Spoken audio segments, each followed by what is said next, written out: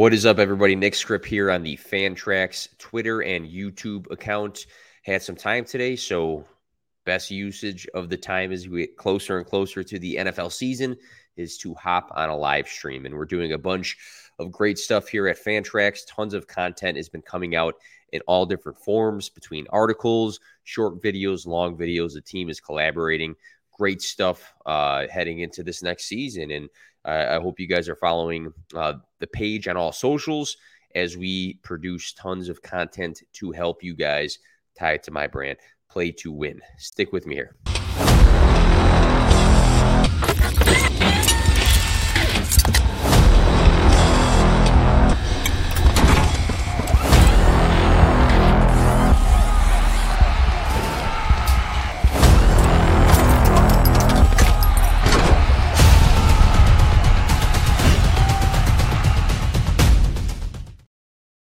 All right, so hot topic of the day, 2023 sleepers. I have a long list, and they come at different depths because, some leagues are deeper than others.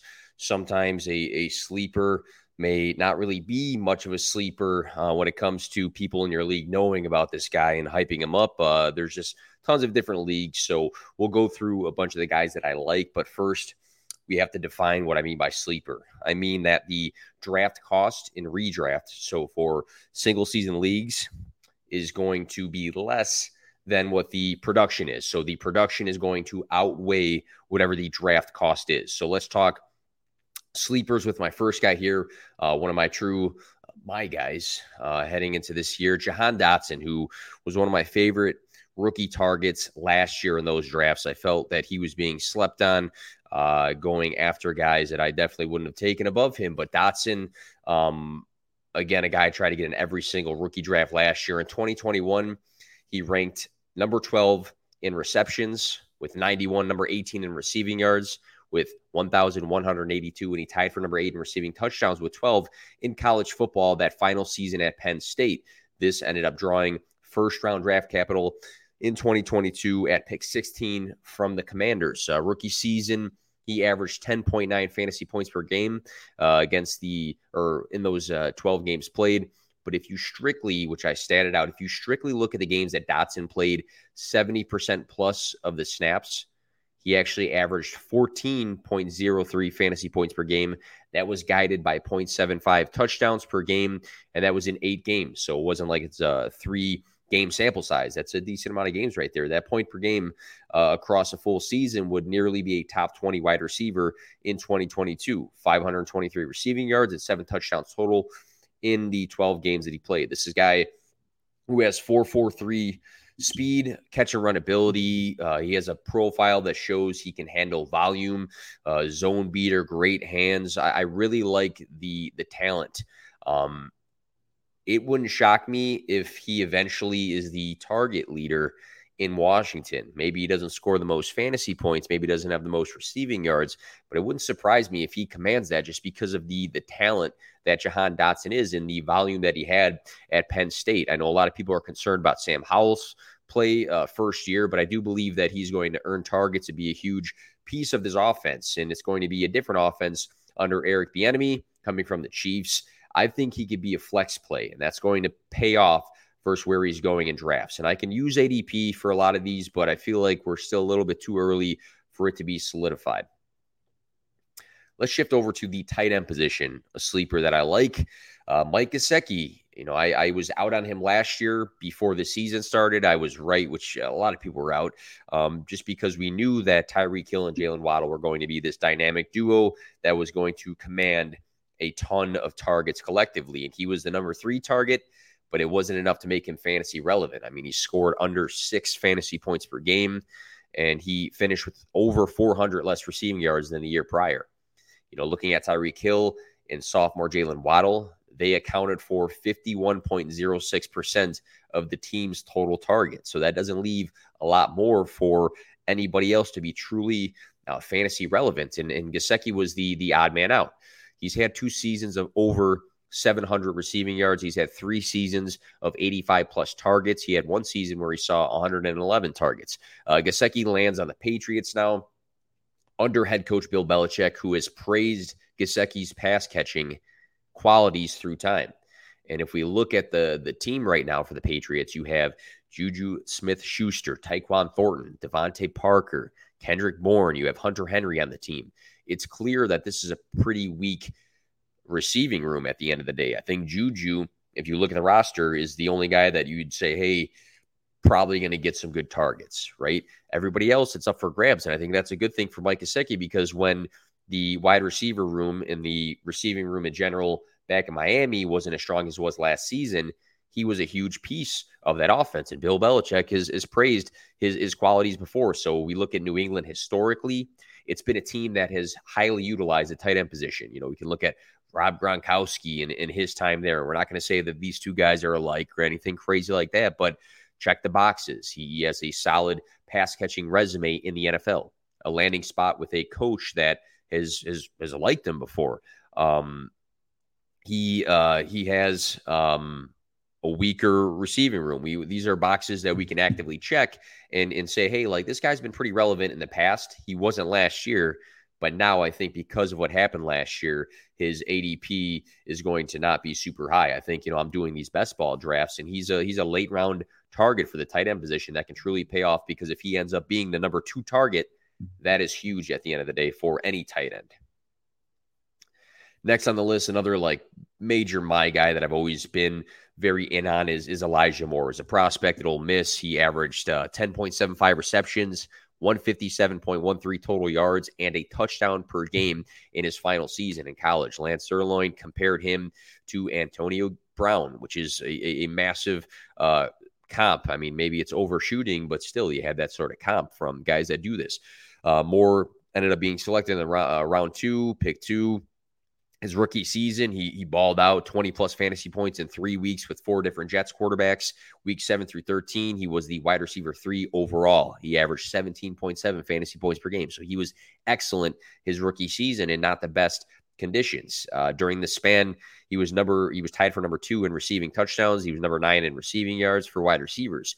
And then in 2022, he broke up with the Jets. Just to put it simple, he was unhappy. I don't think they were happy about him being unhappy and not really wanting to be there. Whatever you want to chalk it up as, Elijah Moore and the Jets had a breakup in 2022, and now he lands in Cleveland with Deshaun Watson at center, who has had 2 seasons of 4,100 passing yards under his belt. I think the opportunity for him to be Watson's wide receiver 2 across from Amari Cooper is big time. You see the camp clips already coming out of Elijah Moore making plays with Deshaun Watson, and sometimes it's just smoke, but I think it's going to be legit. I have been a firm believer in his talent. I love the opportunity. I love the quarterback. Deshaun Watson has been solid throughout his career when he's played in full seasons. I think this could be a career turnaround in Cleveland for Elijah Moore. And that, to me, means that he could be a consistent flex play, which can make him a value in drafts. Going a little bit deeper now. So he's going to cost a lot less than, Elijah Moore and Jahan Dotson. But DJ Chark, 2022 was a banged-up season for Chark, but he still managed 4 weeks of 14-plus fantasy points in games of 98, 94, and 108 receiving yards. So that showed upside when he was in Detroit and healthy. The issue with Chark is what I just said, has been health. He's played in 10, 15, 13, 4, and 11 games throughout his career. The closest to a full season he had was back in Jacksonville. 2019, he finished with 73 catches, 117 targets, 1,008 receiving yards, 8 touchdowns, 14.9 fantasy points per game. So that was top 20 for the wide receiver position. So we've seen this guy already go over 1,000 receiving yards. As recent as last season, we've seen some bigger receiving yard days. And now he is in Carolina, where Bryce Young, the number 1 overall pick in this year's draft, is going to lead the way. But we don't know who the number 1 target is. We don't know where those targets are going to end up going at the end of the day. You have Adam Thielen, who has had a great career, but has seen a decline. I mean, he's not the youngest guy at the end of the day, and we're starting to see him kind of fall off a bit. And then we have Terrace Marshall, who a lot of people liked before, but hasn't really proven much yet. Rookie Jonathan Mingo, which I think a lot of people are hoping, if they drafted him in rookie drafts, is the wide receiver 1 there. Laviska Shenault, always hyped, but never really produced to the extent of that hype. Hayden Hurst AKA when I'm just reading off these names, you don't know, I don't know. The wide receiver room, the receiving room in general is wide open. Literally any one of those guys can be the number one target for Bryce Young in this coming season. So Chark feels like a veteran at the end of the day, but he's just 26. To Thielen's almost 33. Mingo is a guy I was not super high on prior to the draft. He drew some good draft capital. We've seen the upside in Chark and what he brings. So I'm betting on a guy that I've seen have a top 20 season in fantasy points per game in the past. He's only 26 years old. He showed us flashes last season. This could be another flex play should his role be consistent and he stay healthy. Going with two Commanders on this list. So I'm a Bears fan, so I'm not like a Commanders homer or anything like that. But I believe in the hype for Antonio Gibson. And I've never really been a huge Gibson guy, in all honesty. But it's his third season, and although Brian Robinson, his presence last season resulted in career lows in rushing attempts, he did have career highs in receptions and receiving yards back in 2022 last season. So he had 46 catches and 353 receiving yards. That's good. That's what we want in PPR points per receptions leagues, is running backs that run the ball, but also have a good receiving profile. So we don't love that he only rushed the ball 149 times, but we do love 46 catches. That could be 50 plus in this coming season, which I think he will do. In 2021, Gibson rushed for over 1,000 yards, and he paired it with 42 receptions. So that was more of a dynamic look for Antonio Gibson, who people have bought into the new Christian McCaffrey for Ron Rivera hype talk through time, and we haven't really seen that sort of workhorse sort of volume. But he does have a nice opportunity to be a dual threat running back, even with Brian Robinson, who I do not think's super great on the roster. So 2021 and 2020, Gibson has scored double-digit touchdowns, and he was a top 20 running back in fantasy points per game. So we've seen good productions with the touchdowns, receptions, fantasy points per game. Gibson was top 12 in yards created and evaded tackles in the 2021 season. So that's playmaking abilities, right? When it comes to Washington's backfield, I think it's clear that Gibson is the most dynamic and the biggest playmaker as a former college wide receiver on the roster. Eric Bieniemy is now the offensive coordinator for the Commanders after his time in Kansas City, which draws the hope that Gibson can be utilized similar to Jerick McKinnon last season, who had 56 catches and 512 receiving yards and 10 touchdowns. Like that's the hope, that Eric Bieniemy is like, hey, I have a younger version of Jerick McKinnon that I can utilize in this sort of way in Washington. So I think having a resume that includes a pass catching profile and numbers as well as double-digit touchdown scoring gives me optimism that Gibson can pay off for fantasy in comparison to where he is likely going to go in drafts, unless myself and a bunch of other people start overhyping him and then it changes his capital. But I doubt that's going to be the case, because it seems like, doing these underdog drafts that it's not really moving the needle quite yet. Another one, so this might be deeper, but Damian Harris. Devin Singletary vacates 178 rushing attempts and 38 receptions in Buffalo. And here comes Damian Harris on one of the best offenses in the NFL. Harris played just 11 games in 2022. That's the year that Ramondre Stevenson truly took over as the Patriots' primary running back. Back in 2021, though, Harris rushed for 929 yards in 15 games. He also scored a heavy 15 total touchdowns that propelled him to 14 fantasy points per game for the year. Harris is now on a Bills offense that scored the second most points per game last season. In 2021, Harris had 46 red zone touches in 15 games, while Singletary this past season leaves behind 40 red zone touches. So doing the math here, red zone touches are vacated. We have a guy that scored 15 touchdowns back in 2021 and had a ton of red zone work for the Patriots. It's going to be a committee at the end of the day. I'm not saying that he's even going to touch the ball as much as James Cook will, because James Cook has the pass-catching qualities, and at the end of the day, that sort of combination is going to weigh more in his favor. But I love the red zone numbers that I was just talking about before. I love the fact that we've seen him have a huge touchdown season, because if we add this up, the Buffalo Bills are going to be in scoring positions pretty often. This could mean Damian Harris, and I've said this before, but he can have this like Jamal Williams sort of season where people don't really look at him as the guy. He's the running back too, but he's the guy that just punches it in. And I think he could do that for the Buffalo Bills this coming season, should he really earn that role as, the committee back with James Cook and the guy in the red zone that they're going to look to. Let's go with another tight end here. Iowa, we had George Kittle, TJ Hockenson, Noah Fant, and now Sam Laporta. It's tight end U over at Iowa. Laporta was his second tight end taken in this year's draft. In the second round, I was surprised. I thought it would have been Michael Mayer, who I thought was the best tight end all around. Across Laporta's final 2 seasons at Iowa, he caught 53 and 58 balls for 670 and 657 receiving yards. This is a tight end that is used to volume and who commits to blocking and has good footwork and could be used in both of those categories. He now lands with Jared Goff, who's coming off of a season. He threw the ball 587 times, which was the 6th most. He had 4,438 passing yards, number 6, and 29 passing touchdowns, number 5. So Goff is coming off of a big season. Good for Laporta. And, an excellent season from Goff is the first plus for the rookie tight end, but also we have to look at what else is around him. Amon-Ra St. Brown obviously is the alpha. He earned 146 targets from Goff last season and will be, the wide receiver 1, probably commanding even more targets this coming season. But the second option is wide open. We have Jameson Williams, who should have been that, but he's suspended for 6 games for gambling. Marvin Jones Jr., historically, he's had decent seasons. He's a veteran in presence, coming back to Detroit where he was successful before, but I think he's like 33.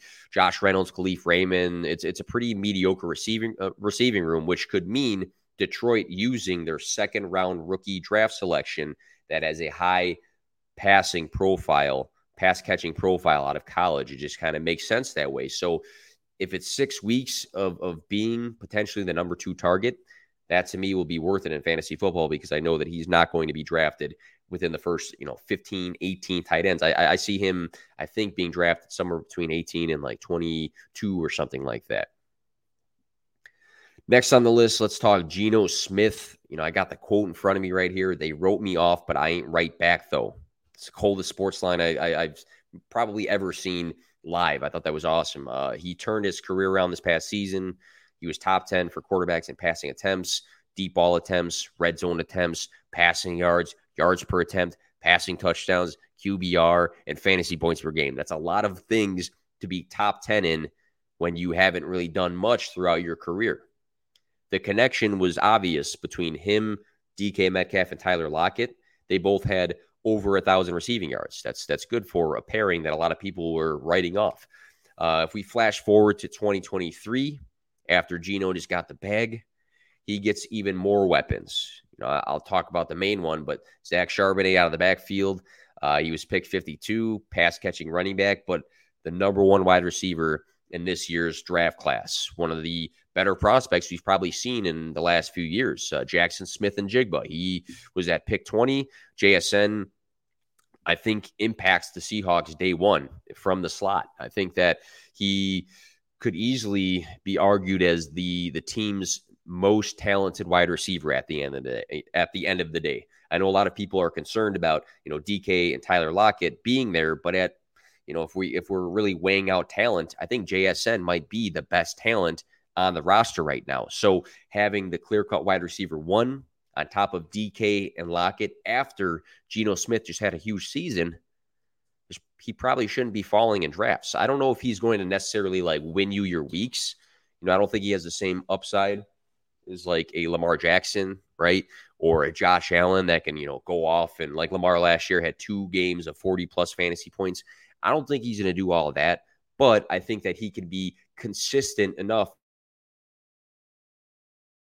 and he just balances everything else out. You faded quarterback. You took Geno. He's consistent for the year, and everything else is just kind of built around that. So I do like him as somebody that will be consistent. Again, maybe not a league winner necessarily, but I do think that if he was great last season, now his weapons are better. 2 + 2 is 4. I've yet another tight end. I made a video about these tight ends, so maybe I shouldn't, be spending too much time on them. But I really liked Trey McBride as a prospect with his high volume pass catching profile out of Colorado State. McBride in his final college season ranked 13th in receptions with 90 and 23rd in receiving yards with 1,121. And that is for all positions. He ranked that way. He, eventually was drafted in the second round, first tight end taken in the 2022 NFL draft, via second round, like I just said. We only saw one big flash last season as a rookie, week 17. He caught 7 of 10 targets for 78 yards and a touchdown. Rookie year was spent behind Zach Ertz, who was pretty good when he was healthy. Zach Ertz was recently rumored, though, to be a cut candidate for Arizona. And also they are moving on from DeAndre Hopkins. So you have Marquise Brown, who should be the Cardinals' number 1 target. And then you got Rondale Moore, Greg Dortch, rookie Michael Wilson, also rostered. I think the number 2 target is wide open. People will say, oh, I like this Michael Wilson guy. He had decent draft capital, and he could be a big body guy to, play a good role in this team. Rondale Moore is going to finally, get his chance here. But I think Trey McBride has an equal chance to being a huge piece of this offense, compared to all of them. And Kyler Murray may be ready week 1. He may not play, at all next season. We don't know exactly what that timeline is. But at the end of the day, what do you want for the tight end position? You want consistency of target volume. And with McBride's pass catching profile, I feel he could be very fantasy relevant if he does solidify his role in this offense. Got 2 more guys. Jordan Addison. And, if you're coming out of a rookie draft and you see him go, top 5, 7, somewhere between that, you'll say he's not really a sleeper. But I think in redraft, these rookies can be slept on because they don't, it's the unknown. Maybe they're behind somebody bigger like Jordan Addison is. But I liked him a lot coming out of USC. He was USC this past season, but he had his big season at Pittsburgh. But selected at pick 23 in this year's draft. Before USC, Addison spent 2 seasons at Pitt. When he had the big season, it was at Pitt 2021. It was a huge explosion of numbers. He caught 100 passes for 1,593 receiving yards and 17 receiving touchdowns. That he won the Bolitnikoff, I am sure I'm saying it wrong, award, which is like the nation's best receiver award that season. In 2022, after he transferred to USC, he did regress a bit, but he still finished with 875 receiving yards and 8 touchdowns. So this is an effective receiver at all 3 levels. He has plus route running, run after the catch upside, and a major season under his belt. Lance Zierlein, NFL analyst, comps Addison to Tyler Lockett. PlayerProfiler.com comped him to Deontay Johnson. These are pretty good comps at the end of the day. Adam Thielen's out of Minnesota, leaving behind the wide receiver 2 role behind Justin Jefferson. Thielen was targeted 6.3 times per game in 2022. We know that Justin Jefferson will be one of, if not the most targeted wide receivers in the NFL yearly. And TJ Hawkinson came in commanding very consistent targets. But seeing that Kirk Cousins just had a career season in passing attempts with 643, I think that's pretty encouraging at the end of the day. With the amount of attention and focus Justin Jefferson is going to demand from defenses, this can open up plenty of space for Addison to operate in. First round capital, immediate wide receiver 2 role that had that was in an offense that had good passing volume the year prior. I think it's appealing not just in Dynasty, but I think it is appealing in redraft. So I think he could become a value because I don't think people are going to draft him, ahead of some other guys that maybe have more of a solidified role at the end of the day, or don't have a Justin Jefferson in front of him. Last one, I'm not super strong in this one, but I see the opportunity for Kadarius Toney, former first-round pick for the New York Giants. It didn't work out there. He got traded to the Chiefs. It's been a roller coaster of a start to his career. The issue has not necessarily been the talent or the ability, but health. As Toney, he's only played in just 19 games across the last 2 seasons. His best week, everybody talks about his best week. Weeks include week 4, his rookie season, 6 catches on 9 targets for 78 yards. The very next week, everybody talks about it, but I'm going to mention it because not everybody hears everything in the world all the time. But Week 10, I'm sorry, the week after that was week, I think 5, 10 catches on 13 targets for 189 yards. He had a career day that day back with the Giants. Week 10 in 2022 for Kansas City, he caught 4 passes for 57 yards and a touchdown. He also added 33 yards on the ground. He has that gadget ability in the bag. Will Andy Reid use that a lot this year? He could. I mean, they get creative in Kansas City. He also was involved in the divisional game this year in the playoffs. So just seeing, Andy Reid being historically creative with the playbook. This Chiefs offense is great. This is a guy that can be used in a gadget role. The ability with the ball in his hands at the end of the day and making defenders miss is very distinct of Kadarius Toney and a good attribute of his.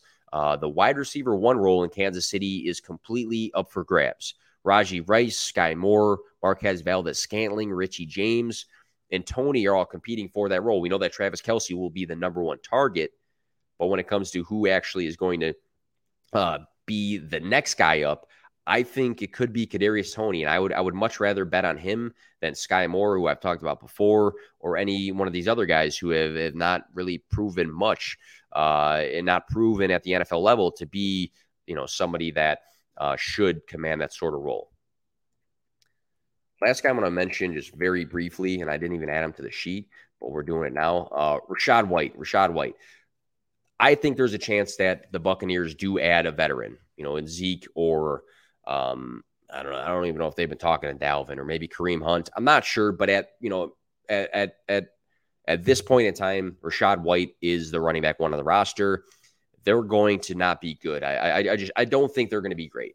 Maybe they're, in the middle somewhere under Baker Mayfield. It's tough to tell, but, seeing last season Rachaad White catch 50 passes when Fournette caught 73, the fact that he was still, catching balls and earning a role was impressive. White finished top 15 for the position weeks 12, 13, and 16. He had weeks of 19.9, 16.9, and 15.3 fantasy points.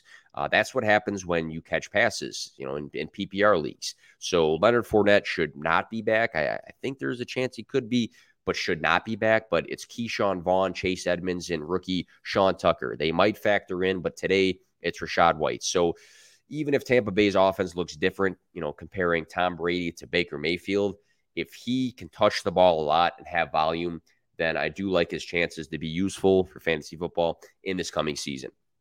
That'll do it, though, for this stream today. I have other sleepers in different categories. It could be positionally, it could be deep league sleepers, it could be breakout sleepers, things like that. But I thought that these were good players to talk about today. We have to pay attention to news as it comes in.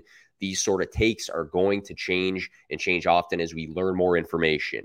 Whether it's me doing research, whether it's camp news, injuries, whatever it takes. It's going to shift, and it should be that way because we should be adjusting and pivoting throughout this offseason to get ready for the coming season, and that's when things actually kick off in our reels. So thank you guys for tuning in. Again, wherever you've seen this, make sure you are following and subscribed or whatever to Fantrax. We are doing a ton of content at a consistent level in various forms, and I think we are going to do a great job at helping people win championships this year in 2023.